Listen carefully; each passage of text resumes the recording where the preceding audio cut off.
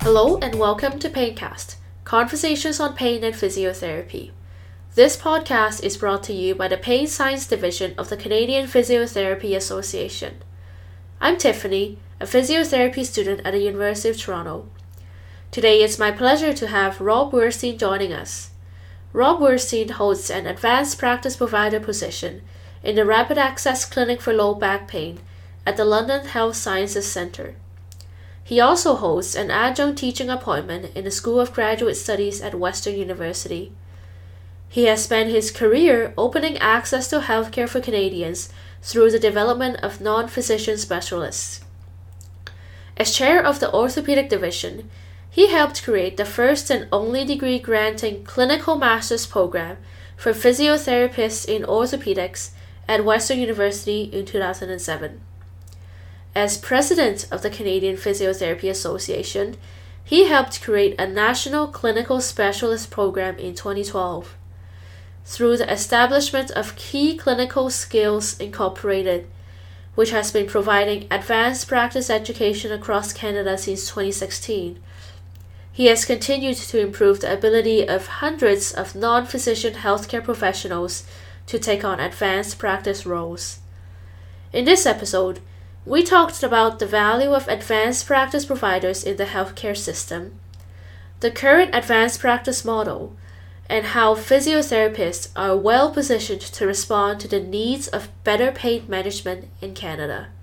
Enjoy! Hi Rob, how are you doing today? Great, Tiff. Thanks for inviting me. I appreciate being here. Thank you so much for talking to our audience about advanced practice physio and pain. I'd love to have you introduce yourself to the audience. What do you do right now and how do you get here? Sometimes it's always great hearing about people's journeys. So at this point in time, I am currently an advanced practice physiotherapist working with the Rapid Access Clinic for Low Back Pain in London, Ontario. And we have also a rapid access clinic for knee and hip pain, which I've also done some work in, but I do primarily my work with this low back pain group.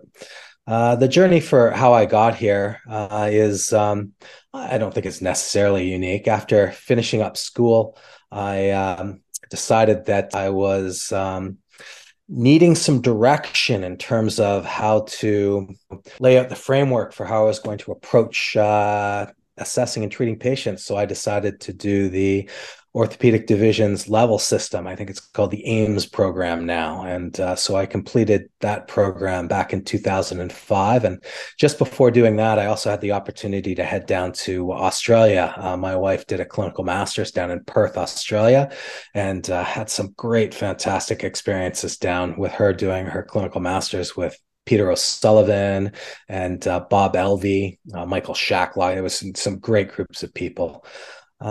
One of the things that led to was I was able to help partner with some great people in Southwestern Ontario and Western and help get the clinical masters of manipulation off the ground in 2007 at Western University while I was chair of the orthopedic division. And then after that, I was president of the Canadian Physiotherapy Association for a little while. And we had some great wins with things like, for instance, specialization. And we started our own insurance program, which helped keep money in the Canadian Physiotherapy Association. And then soon after that, I partnered up with Jack Miller and we began our journey with Key Clinical Skills, looking at trying to create accessible and clinically relevant, useful information courses for physiotherapists so that they could learn and apply what they learned on Monday morning. And we are currently continuing to help educate physiotherapists across the country in clinical practice in terms of manipulation, in terms of clinical reasoning, and in other specific pathology-based education programs. And it was through that and our work that I was drawn to this advanced practice opportunity that came up in London and moved into the advanced practice lead position in 2020. Wow, sounds like a very long but exciting enjoyable journey that you had taken through the years. It did take some air miles, and it takes some time, and it certainly has been an adventure, which I hope is not over. We'll see. I'm hoping the adventure will continue. Absolutely. So currently in what you're doing right now, what is your biggest goal you have? Mhm. Well, the Rapid Access Clinic, to give you and your listeners some background, some may know about it, some may not. So, the Rapid Access Clinics were created about 3 years ago. When we look at healthcare in Canada, also in the US to extent, in England, um, there are huge gaps in provision of care, and there are some huge gaps everywhere that delay care, but it's especially prevalent in MSK, musculoskeletal care. Your heart is important enough that your family doctor can refer you to a cardiologist who decides whether you should see a cardiac surgeon. Your neurological system is so important that your family doctor can refer you to a neurologist who decides whether you should see a neurosurgeon. But if we look at hips and knees and O's and backs, those are so important that every single family physician was told they should just refer people straight to orthopedic surgeons. There was absolutely no triage process going on for the last 100 and some odd years for family physicians and their access to orthopedic surgeons.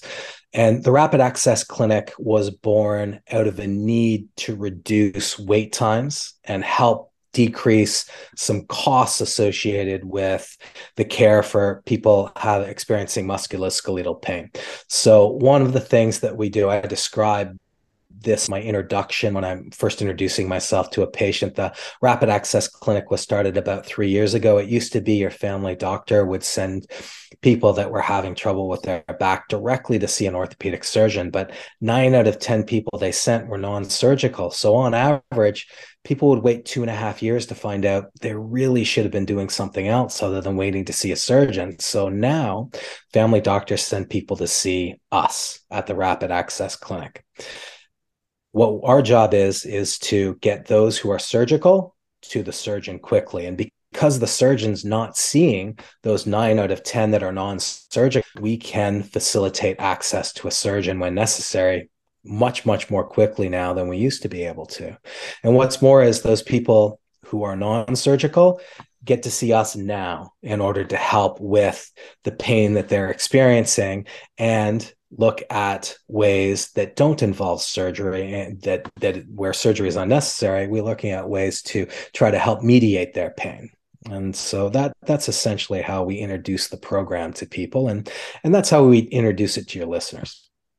Right. The Rapid Access Clinic is able to shorten the time for patients to receive the appropriate care that they need because you basically triage those who need surgery. They go to the surgeons right away to receive surgery. And those who were non-surgical, you can provide a management or treatment plan right away so they don't have to wait for that process. That's exactly right, Tiff. And then we can provide some help with their management that they're getting in the community. We can provide advice and some direction as to appropriate care in the community with physiotherapists, chiropractors, with whoever the patient's already seeing. We can help facilitate care with the family physician and help with some of the pharmacological management for people. Again, one of our priorities is, of course, looking at the opioid crisis and very much trying to steer people away from those medications, which don't do a very good job with back pain. Hence, they were overprescribed because they didn't do a very good job and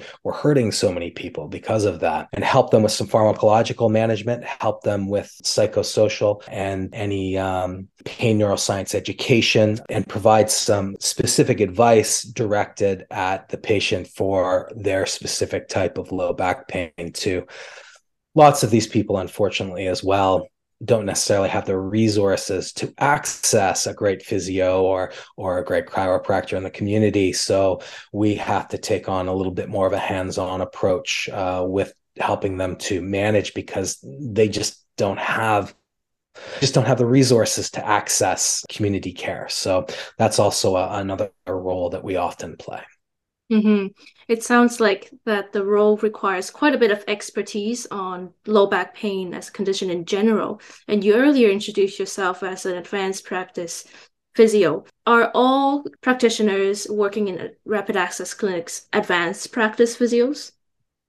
Well, and that's a great question. And in terms of our context here in Ontario, an advanced practice physiotherapist or an advanced practice practitioner is a job description.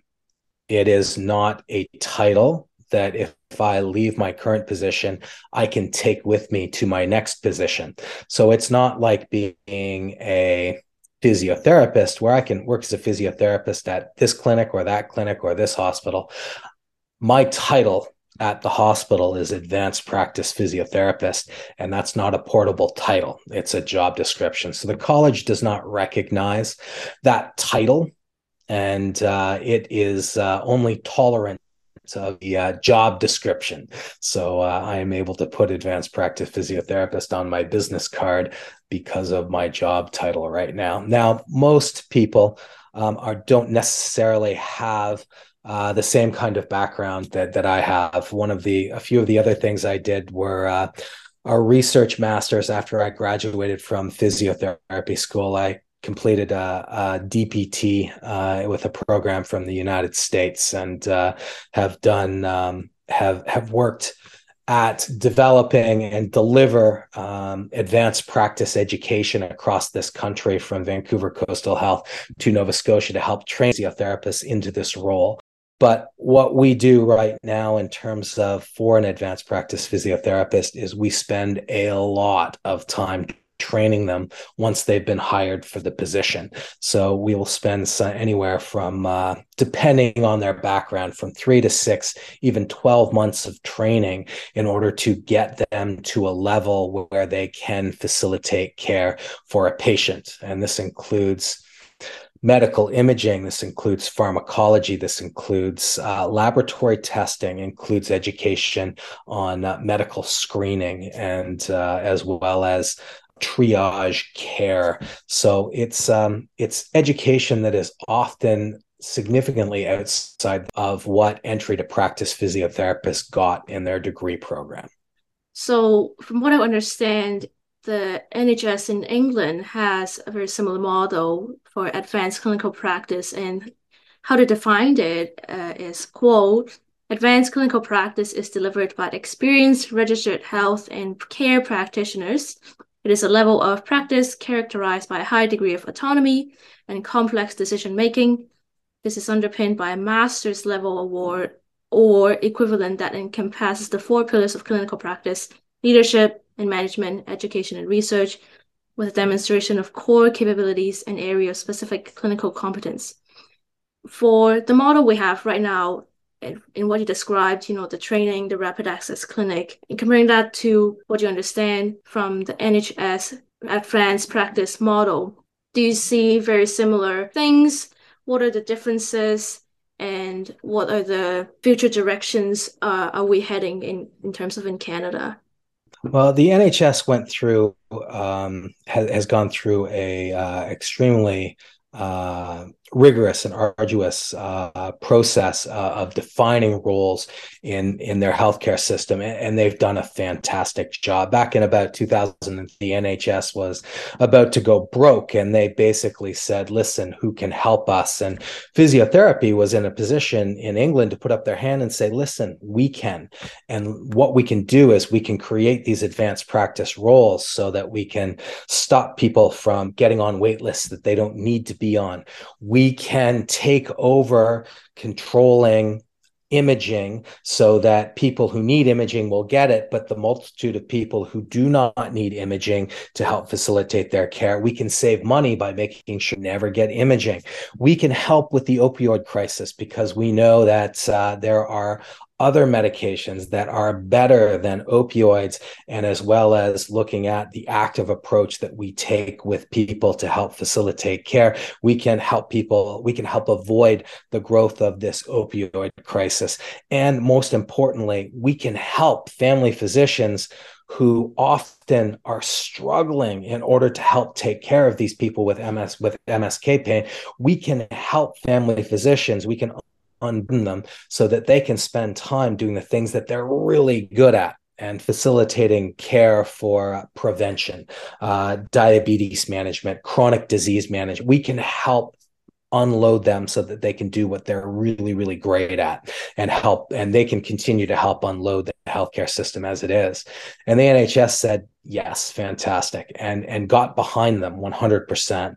Now, one of the great things about the current NHS model is that these physiotherapists are working in an independent practice role. So they have different levels of different bands that they have in the NHS. And as you work up to band 7, 8, 9, you can achieve the ability to order imaging, and it's not under delegated practice.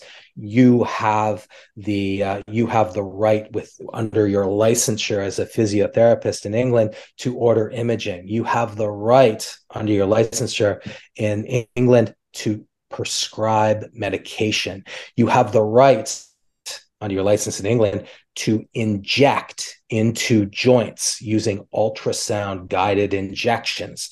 And so they really have taken on the role of the orthopedist, which is something that doesn't really exist. And what is mandated is that no one gets to see a physician unless nobody gets to see a surgeon unless they've been to see an advanced practice physiotherapist. And in England, they've shown that they've been able to decrease money that's been wasted on imaging that doesn't change the plan of care and doesn't change the outcome. And they have decreased risk of opioid addiction. They have helped better facilitate pain management because the main thing is it's decreased the delay of getting patients more specialized care than what a family physician can provide without that long wait to see a surgeon. And in Canada, we are our infancy in advanced practice roles. Our advanced practice roles right now are under delegated practice. Now, don't get me wrong. It's great. It's great that if a patient comes in to see me and they look like they are surgical and they haven't had any imaging done, I can order the imaging that they need so I can facilitate them getting to the surgeon quickly. I know that if a patient comes in to see me and I think that they would benefit greatly from a transforaminal nerve root injection, I can both order the imaging necessary to facilitate that, and I can order that injection directly without having to go to the surgeon or the family doctor. I can facilitate that injection directly. Again, this is all under delegated practice. All right. I can't do this independently, but it's a model that works right now within the hospital. I have autonomy to be able to make those decisions.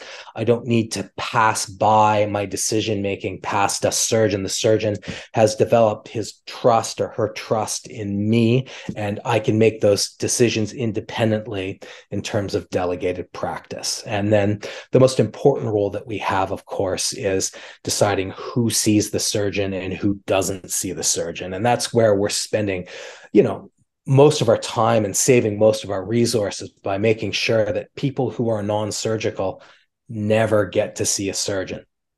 And that helps smooth out the process for getting those who, of course, need surgery seen faster. And as well, it helps out the surgeons, because surgeons, what are they really good at? They're really good at surgery. And they better be. If a surgeon is really good at something else other than surgery, well, they really shouldn't be a surgeon. So we want to facilitate those who need surgery to get to them now. What are we really good at? We're really great at pain neuroscience education.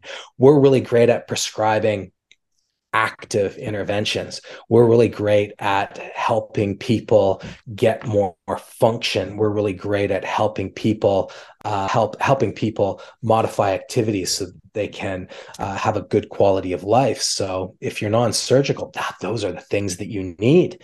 So make sure that those people stay with the people who are best at that, and that's very much us. Right. You mentioned that the current model we have in Canada is in its infancy compared to what England has accomplished so far. What are the things that we are lacking? What are the things that we should be growing in to grow this model? Well, that's a great question because right now, as I said, my advanced practice role is not portable. All right. And that means that I'm in an advanced practice role right now. I've proven that I can do the job. But if I leave the hospital and I go to another clinic, I can no longer do that anymore. And what we're hoping is that we will start to get individuals recognized as advanced practice providers so that they can provide that service wherever they are. And right now, that's not possible. So, this autonomous practice, having things like the ability to order imaging, the ability to order laboratory testing, under the licensure of the physiotherapist so that they can do that wherever they are. Other things like there are some legislative barriers to physiotherapists using real-time ultrasound, which something our friend Jeremy Lewis in England that we bring over to teach shoulder course just about whatever. And Jeremy has been an advanced practice provider for a decade in England, and he can perform ultrasound guided injections into the shoulder, which one have been shown to be much more effective than blinded injections into the shoulder, and two, he can perform that in his office, and it's independently. And a role like that is a role that's impossible for physiotherapists right now in Ontario and in lots of parts of Canada to take on because there's some legislation language around us not being allowed to use that tool. And that would be some legislation that would have to be changed in Ontario in order to allow physiotherapists to take on a role that's more like what they're doing in England.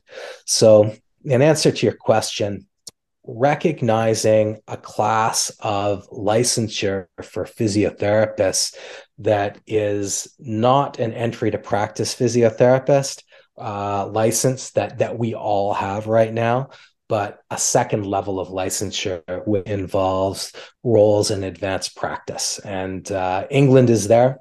In fact, they have several levels of licensure, and right now we have one level of licensure, and I think that that's something that we strongly need to take a look at if we're going to do what we do best and help unload this healthcare system, which is in crisis right now. Allowing physiotherapists to work to their scope.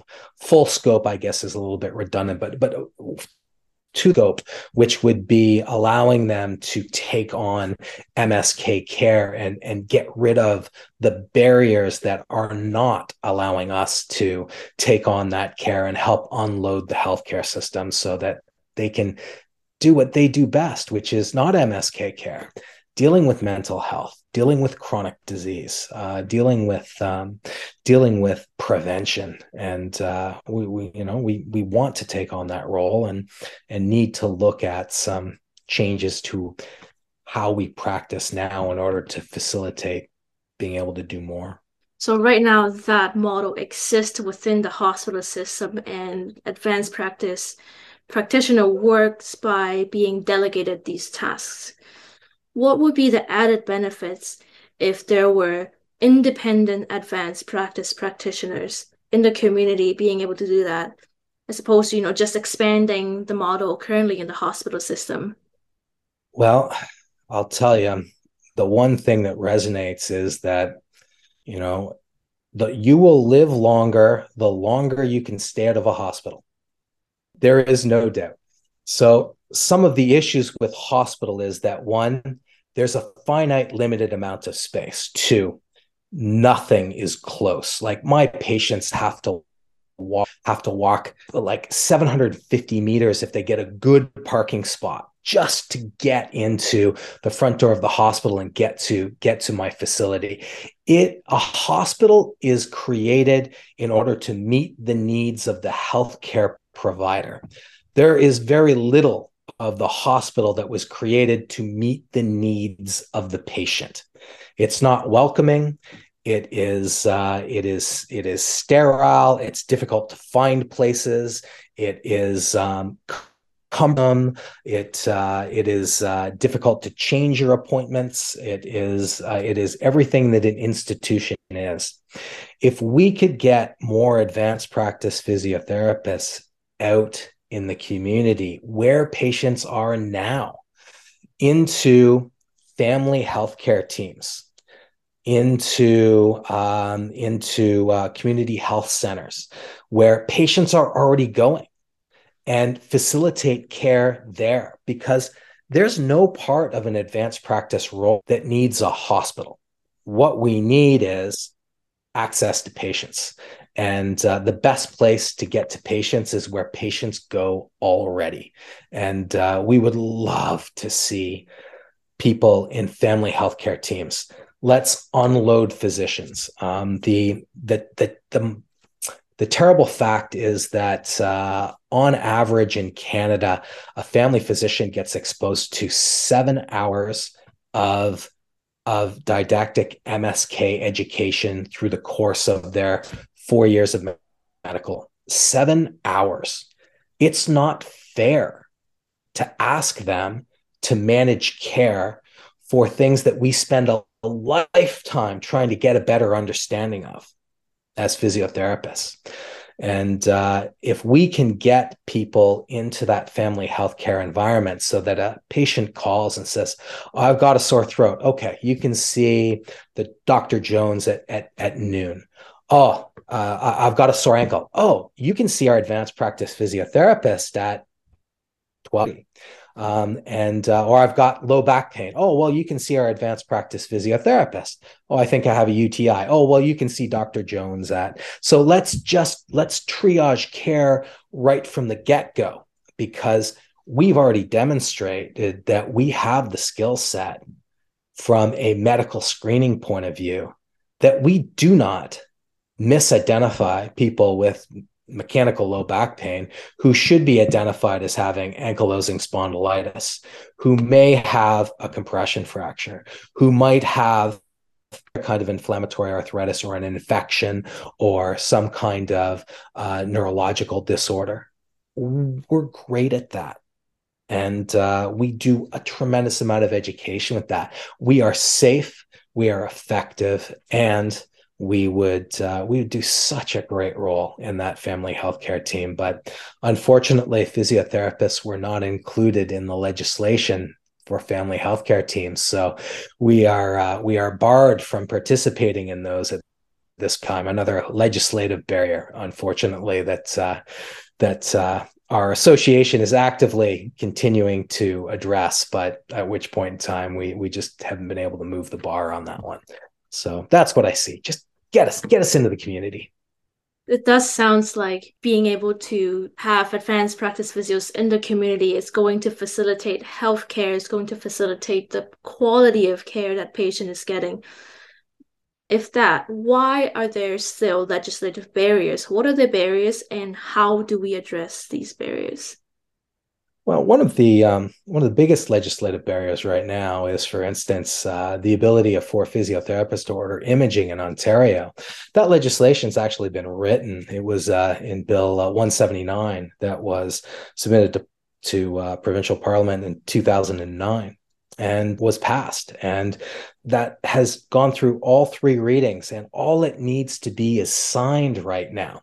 However, there are other healthcare professionals that see the ability of physiotherapists to have the ability to order imaging as encroaching on their traditional role as a healthcare provider.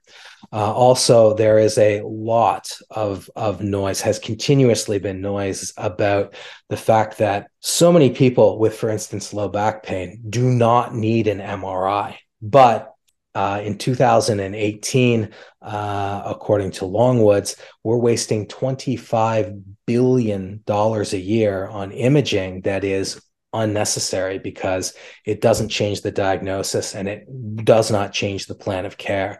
And we want to get patient before they get to the family doctor, because we are way less likely to order imaging, because we have other skill sets, because we have significantly more than 7 hours of MSK education through the course of our physiotherapy career. And we do a lot of education after we get out for that. So there is some legislation around imaging.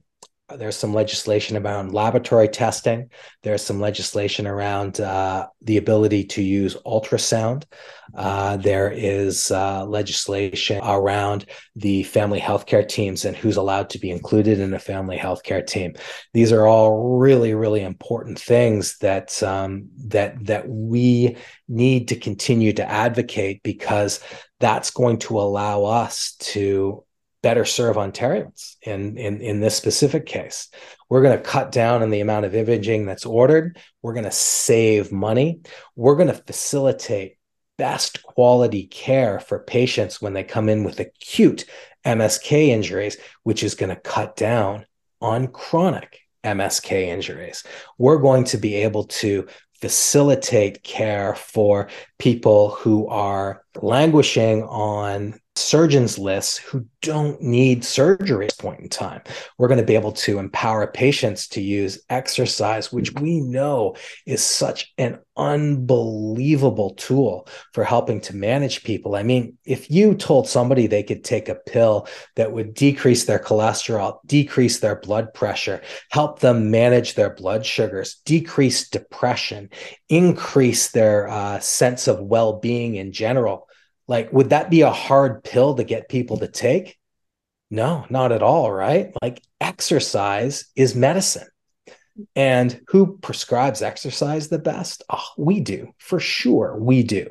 We can help people get there. And exercise is such an important tool. And physicians don't have time to appropriately prescribe it. It's not their fault. They have too many patients with too many chronic diseases that, exercise is languishing on the list of things that physicians can try to implement, because they've got to worry about their meds list, and they've got to worry about their diabetic neuropathy and foot ulcers. And there's just so many things that they have to worry about. So, like, just as I say, let us help physicians do what they do best by letting us do what we do best.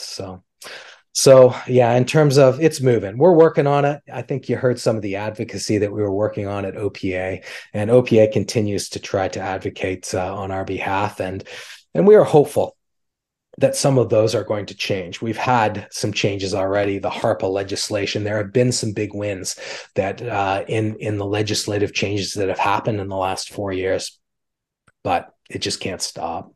For sure. So while all these advocacies and lobbying efforts to try to change legislation is going on, with the current model that we have, for people who want to participate in this as an advanced practice practitioner, what do they do?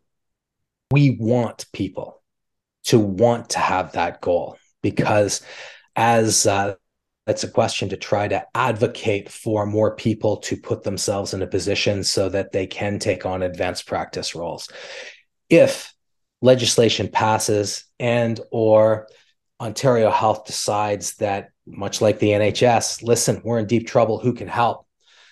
If we don't have a critical mass of physiotherapists that are trained and ready to go, then we can put up our hand to say that we can help, but then there's going to be a delay. We won't actually be able to help, because we'll have to spend time training people to get up to speed so that they can provide the quality of care that's currently being provided by other advanced practice providers in Ontario. So how would someone look at taking on one of these roles? Well, first of all, you need to put yourself in a position where you can compete for the job. Let me ask you this, Tiffany. Did you become a physiotherapist and then go to physiotherapy school? Or did you go to physiotherapy school so that you could get a job as a physiotherapist? Yeah. And the answer is obvious, right? But then we end up out here right now, and it goes, I want an advanced practice role. And then you can teach me how to be an advanced practice physiotherapist. No, I would advocate that that is the exact opposite thing that we want to be trying to do with people. We want people to to learn the competencies: imaging, laboratory testing, medical pharmacology, triage. We want you to learn those competencies so that when a position comes up, you can compete as the best possible candidate to take on that position. So we want to start building a critical mass for people. And right now, there are obviously, if you get hired in an advanced practice position, you will get trained, but there are not many of those positions. They're few and far between. We're hoping again for some legislative changes so that positions will open up in family healthcare teams, community healthcare centers. We'll see an expansion of the number of RACs, rapid access clinics, that are available. The funding for the shoulder RAC just came through. So hopefully we'll see another, 100 positions a province for that. But what we want people to do is to start taking on those educational opportunities for competencies. And for instance, our company, Key Clinical Skills, right now, as far as I know, is one of the few companies that are offering advanced practice training. There's certainly as well, there's the inflammatory arthritis advanced practice role that's run out of Toronto, but they have a very small cohort and it's a fair amount of money. But we at Key Clinical Skills have got this advanced practice package that we offer to physiotherapists, and we have trained all of the advanced practice physiotherapists at Vancouver Coastal Health, instance, all 12 that are there. We've trained 14 physiotherapists in Nova Scotia to take on advanced practice roles, and we've trained various physiotherapists in Ontario at the RACs across Ontario to help get roles and help educate them once they're in those roles. So our organization would be one that you'd be able to gain the competencies that you need so that the next time a role opens, you're able to compete and put yourself in a position where you are the most appropriately awesome person to take on that role. For sure, being able to do an advanced practice role well, you would need a lot of skill sets and a lot of knowledge in triaging, when do you want to order imaging, pharmacology, and all of that. Would you be able to put a number for, let's say, for example, how long does someone need to go through the education and, perhaps how much it would be? How much it would cost. Yeah. So we run essentially a 1-year program that includes the imaging, triage, pharmacology, laboratory testing, medical screening, as well as in-person triage courses. It's a lot of online facilitated learning. And that program is $2,500. And again, like I said, it's about a year-long program. And we're only looking for people who already are licensed as physiotherapists. Without that baseline level of knowledge, the rest of this is useless. You need to be a licensed healthcare practitioner for, the ability to take on additional competencies. So that's what we're looking at. Going back to the point of advocacy and campaigning, May is National Physiotherapy Month, and this is an episode specifically geared towards the campaign that we are doing from the CPA level. And the key message we have for the campaign is that physiotherapists are ideally positioned to lead action towards better non-pharmacological pain management as evidence-based care providers, educators, and researchers.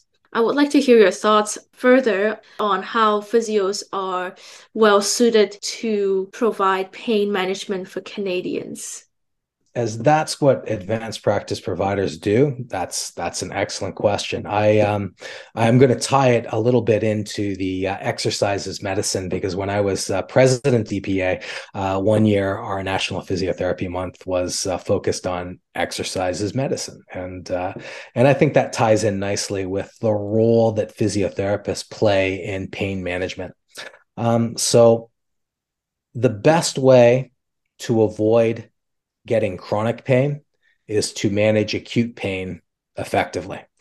And one of the roles that we have in terms of advanced practice is that we're facilitating care for Canadians, Ontarians, who normally would wait 2.5 years to see a surgeon about their back pain, we're getting to them within weeks of the onset of their back pain.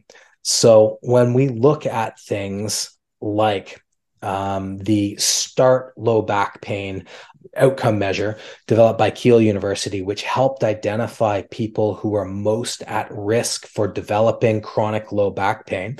That's a tool that we use on every single person that comes in so that we know who we need to focus our pain neuroscience education on early so that we can help facilitate people getting active again and not falling into that chronic pain cycle. And just the fact that we can facilitate seeing patients rapidly is our most fantastic tool that we can use in pain management for Canadians. Because if we can make sure that people do not develop abnormal tendencies towards pain, like fear avoidance, catastrophization, if we can modify the modifiable yellow flags that people often exhibit that do go on to develop chronic pain, then that's where we can be effective in helping to manage pain for Canadians, is in that role, getting to patients fast and making sure that we identify those patients who would benefit the most from pain neuroscience education. One of the other roles that we have is that, unfortunately, Keele University identified the yellow flags for people who were most likely to develop chronic pain.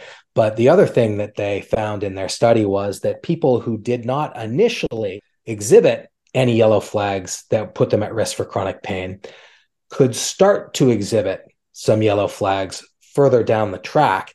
And that it's important to, for instance, use that START low back pain outcome measure on each appointment that you have with a patient, because you need to identify those people who are starting to develop yellow flags, that so that you can start focusing some pain neuroscience education with those people as well. So we use that. We follow a patient usually more than once, and so that we can identify those for whom the recovery process is not going as smoothly as it could, and we can intervene there as quickly as possible in order to try to facilitate breaking them out of that chronic pain cycle.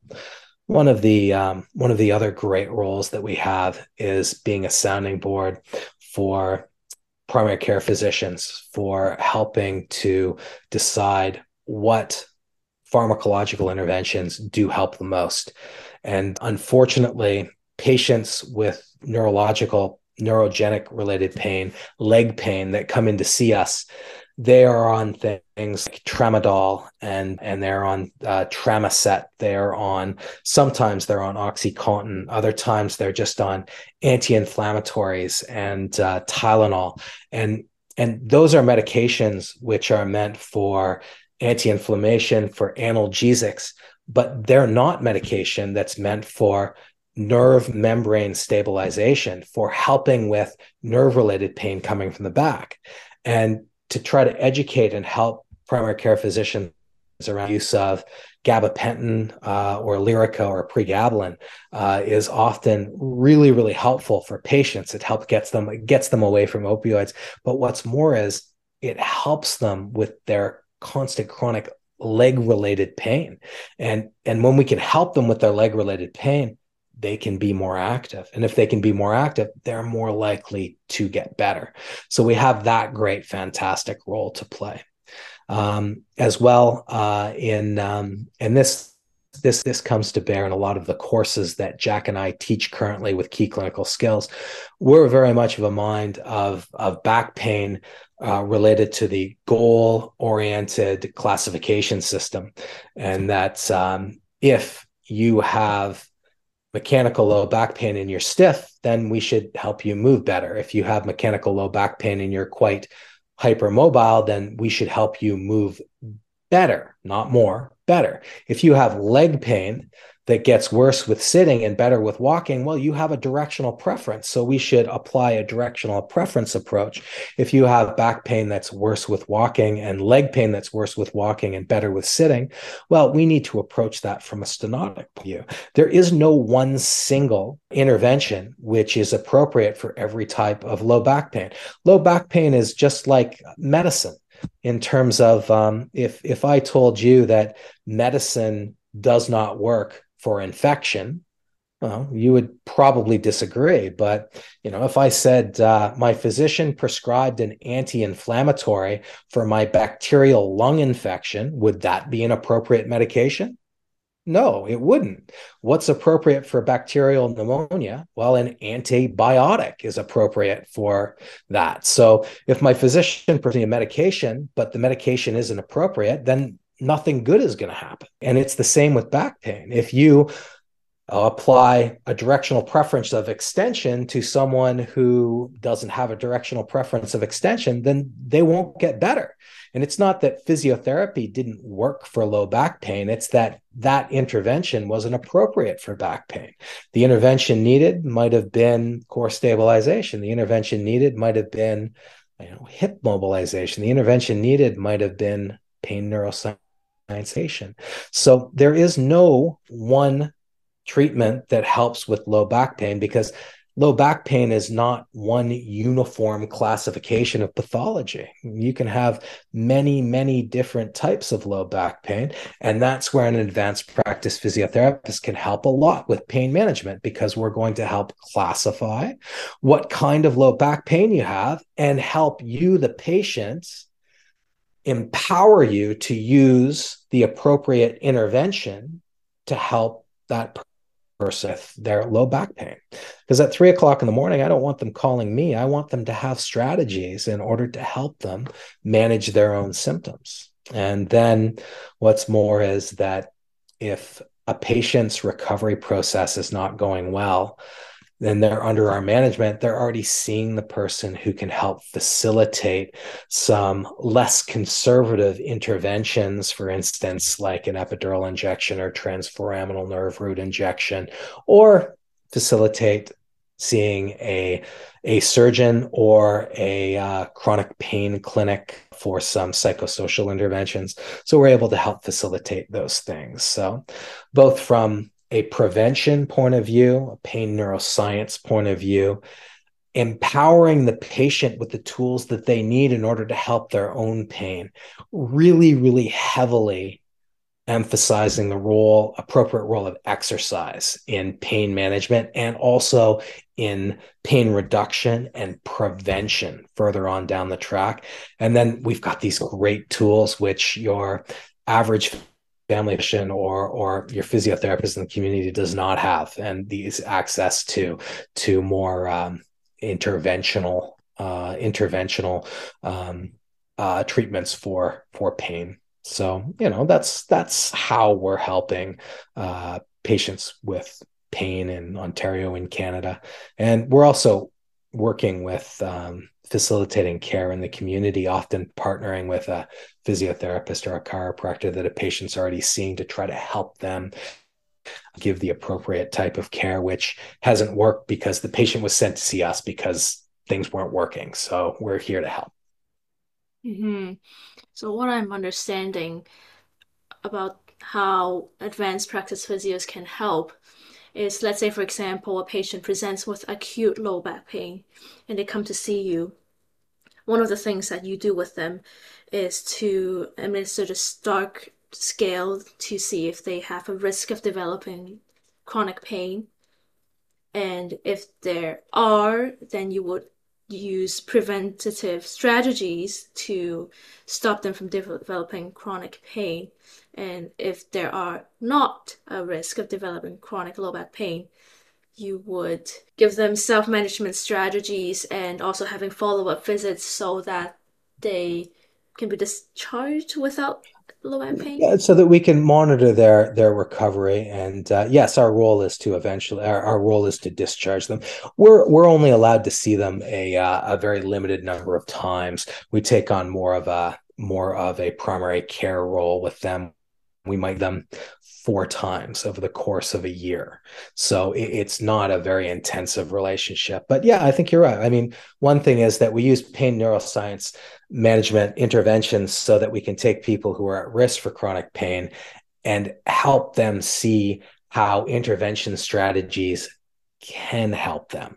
We might not treat, the intervention might not be different between someone who has some yellow flags for chronic pain development versus someone who doesn't. The actual intervention might not be any different. It might be exactly the same, but the pain neuroscience education is necessary to get that patient, to the place where they understand that, yeah, this can help me, and that's the difference, right? Mm-hmm. So we talked about how advanced practice can address acute pain.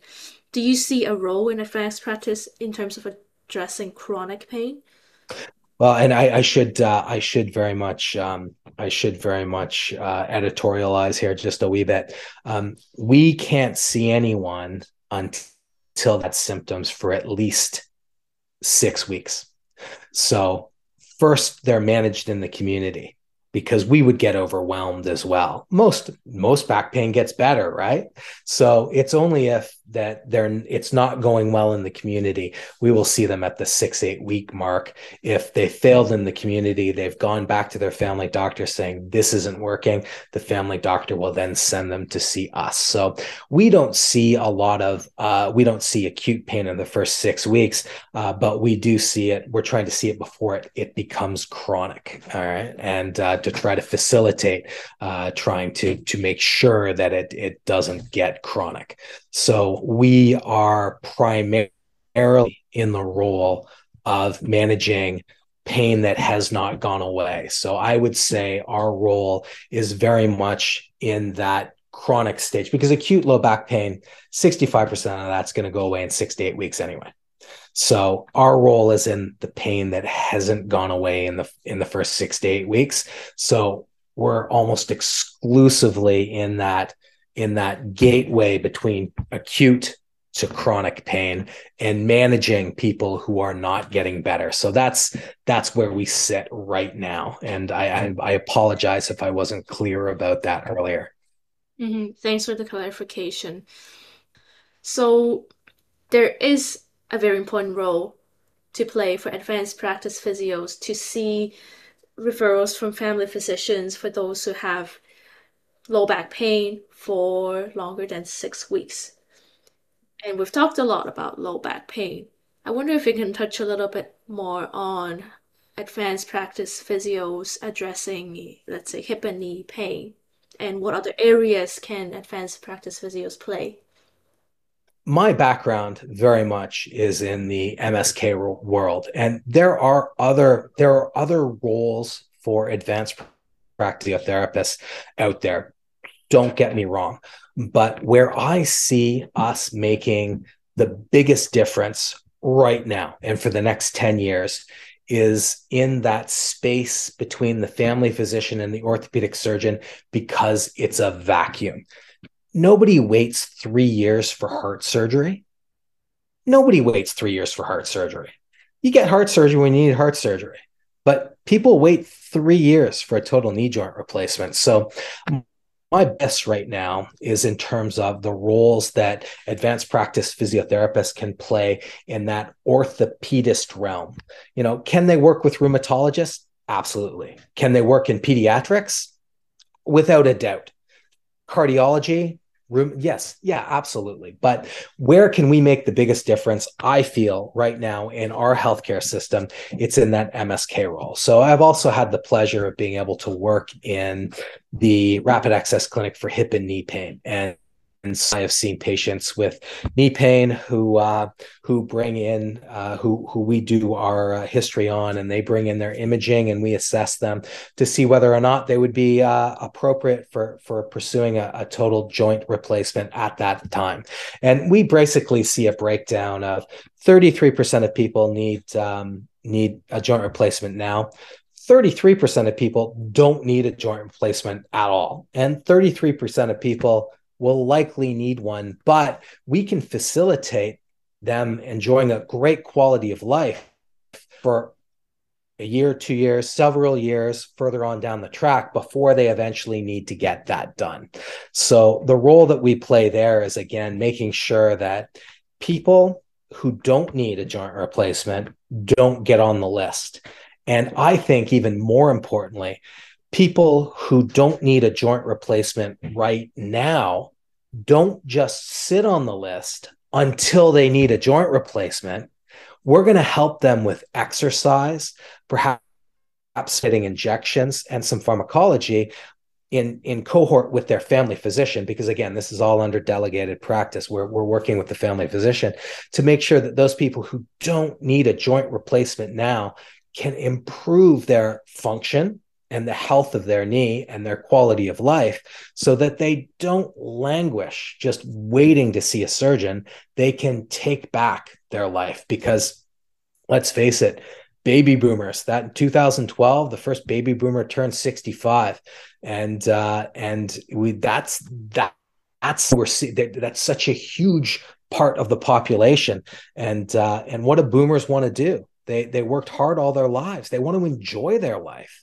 And they don't want to not be able to golf, or not be able to play pickleball, or not be able to do whatever it is that they want to do. They want to do things. And the Rapid Access Clinic empowers them to be able to do things. And I think that that's the greatest part of our role, because before they would just wait 3 or 4 years until the surgeon was ready to see them, but they wouldn't necessarily be pursuing the interventions that would improve the quality of life in the meantime while they're waiting, and in some cases help them put off ever needing a total joint replacement. And I mean, those are some great stories that we're seeing. Some other roles, like I said, the rapid access funding for the shoulder was recently released by the Ontario government, and we're going to have to see how that rolls out right now. In Ottawa, for instance, there's a rapid access clinic for foot and ankle pain that we see. In Toronto, there are some examples of advanced practice physiotherapists working with neck pain, and so we see the gamut from all the way from here all the way down to sorry, it's a podcast, all the way from the neck all the way down to the foot, with advanced practice physiotherapists having roles in terms of the management of this. MSK pain is a serious problem, which I personally think hasn't been taken that seriously, because a sore knee will not you for 30 years until you are obese, have high cholesterol because you haven't been able to walk, and you have diabetes, and now that knee will eventually kill you.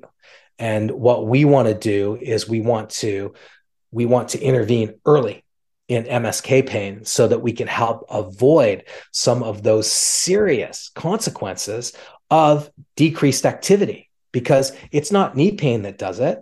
It's decreased activity, not being able to walk, not being able to bike, not being able to be active, that causes hypertension, cholesterol, diabetes, and will eventually cost you your life. And the only way to avoid that is, and let's say the best way to avoid that is with activity, exercise.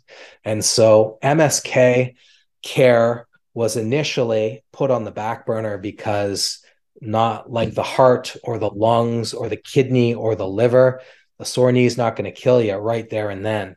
But what we're realizing is that a sore knee may cost the healthcare system an exorbitant amounts of money further on down track. So when we talk about downstream costs and upstream costs, some downstream costs where we're having to deal with hypertension and diabetes and bypass surgery and diabetes medication, whereas upstream, if we'd spent some money on helping people to prevent those kinds of things by intervening with those MSK conditions that were starting to limit their activity, then we can really have some positive impacts downstream on cost, the spending that we're doing in healthcare on imaging and on chronic disease management in general. So. Coming to the last part of the interview, I would like to talk a little bit about the Canadian Pain Task Force. Ultimately, the heart of PainCast, to facilitate conversation around pain and physiotherapy, is to downstream impact patients' lives, because pain really plays a significant role in quality of life. And according to the Canadian Pain Task Force report released in 2021, there's an estimated of 7.6 million, or 1 in 5 people across the lifespan, living with chronic pain in Canada. And I was reading through the task force report, and I see very minimal discussion of the role of physiotherapy in managing pain for Canadians.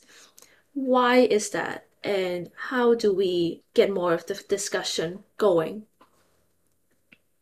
Well, in terms of that, the task force, as you rightfully point out, is a very physician-centric task force, and it also looks at. It also, unfortunately, has to spend a lot of time looking at managing chronic pain for how it exists now, and it's very, very difficult in order to facilitate that upstream care, because if you spend money to improve someone's quality of life 20 to 30 years from now, that doesn't get you reelected. So that's difficult. And so the chronic pain task force was a facilitated task force, sponsored task force, in order to take a critical look at how we're managing and hopefully what strategies we can start to use to better manage. But expanding the scope of that task force to better look at all first contact healthcare professionals would help that task force meet its needs. As I talked about, if we can get the appropriate healthcare practitioner intervening upstream before we develop all of chronic disease, that's where I see physiotherapists being able to help the most. Again, why physicians, unfortunately, are required for chronic disease management. There's no way around it. Would we like physicians to take on the role of prevention? Absolutely. But right now, they're swamped with chronic disease management. We can take on that role of prevention, especially in chronic MSK pain. We can take on that role. We are, I would argue, the best placed healthcare practitioner to take on that upstream role.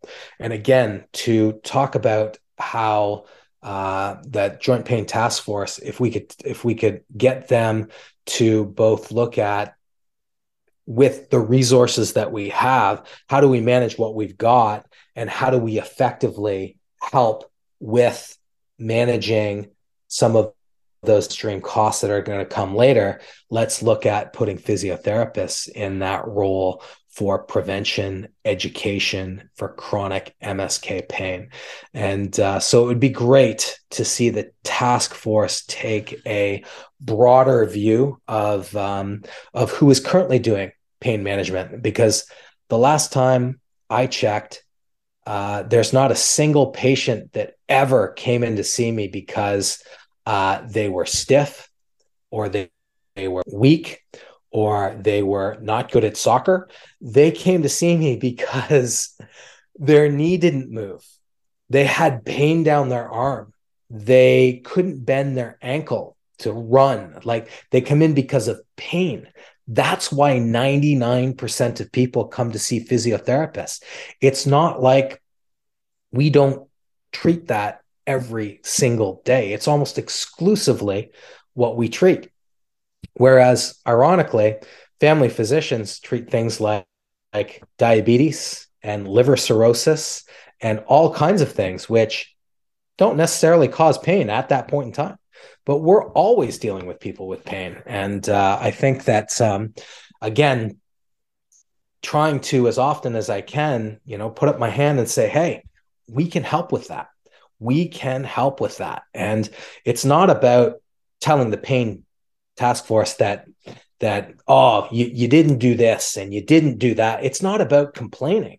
It's about providing workable, manageable, efficient, and economically feasible solutions. And my solution is, hey, we can help with that. And we are a really, really well-placed healthcare profession, independent first contact healthcare profession that is extremely efficacious with the management of MSK pain.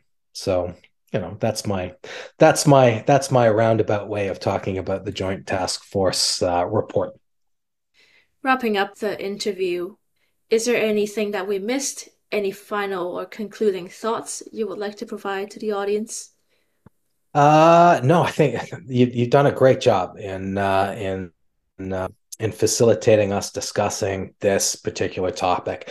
I would like to end on the same note which I just talked about, and that is, as physiotherapists, our best advocacy tools are about providing solutions, workable solutions, not complaining about this, that, or the other thing. It's about presenting solutions to help manage the healthcare needs of Ontarians, to help unload family physicians so that they can do what they do best, to help specialists see those people that they can help the most. And I see that as our role, putting up our hand to say, yes, we can help.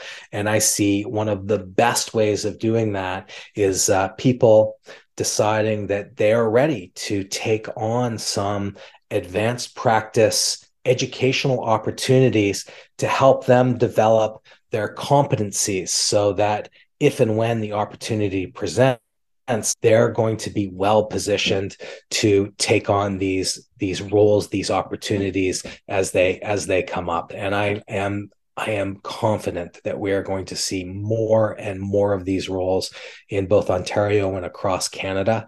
And I look forward to being able to help people get ready to take on those roles. I am equally excited in the potential of how the model will evolve and grow and being able to address the needs of patients a lot better than we are currently doing now. One last question. Can you provide our audience, how do they learn more about what you're doing currently? How do they connect with you if interested?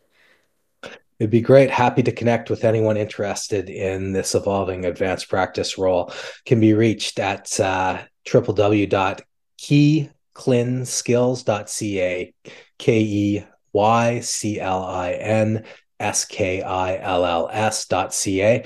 And you can reach me through our website, Keyclin Skills. Fantastic. Thank you so much, Rob, for spending so much time talking about this very important topic and providing our audience an understanding of why advanced practice physio are important and we're well suited in addressing Canadians with pain. I wish you all the best, and to our audience, all the best to you as well. Thank you for having me.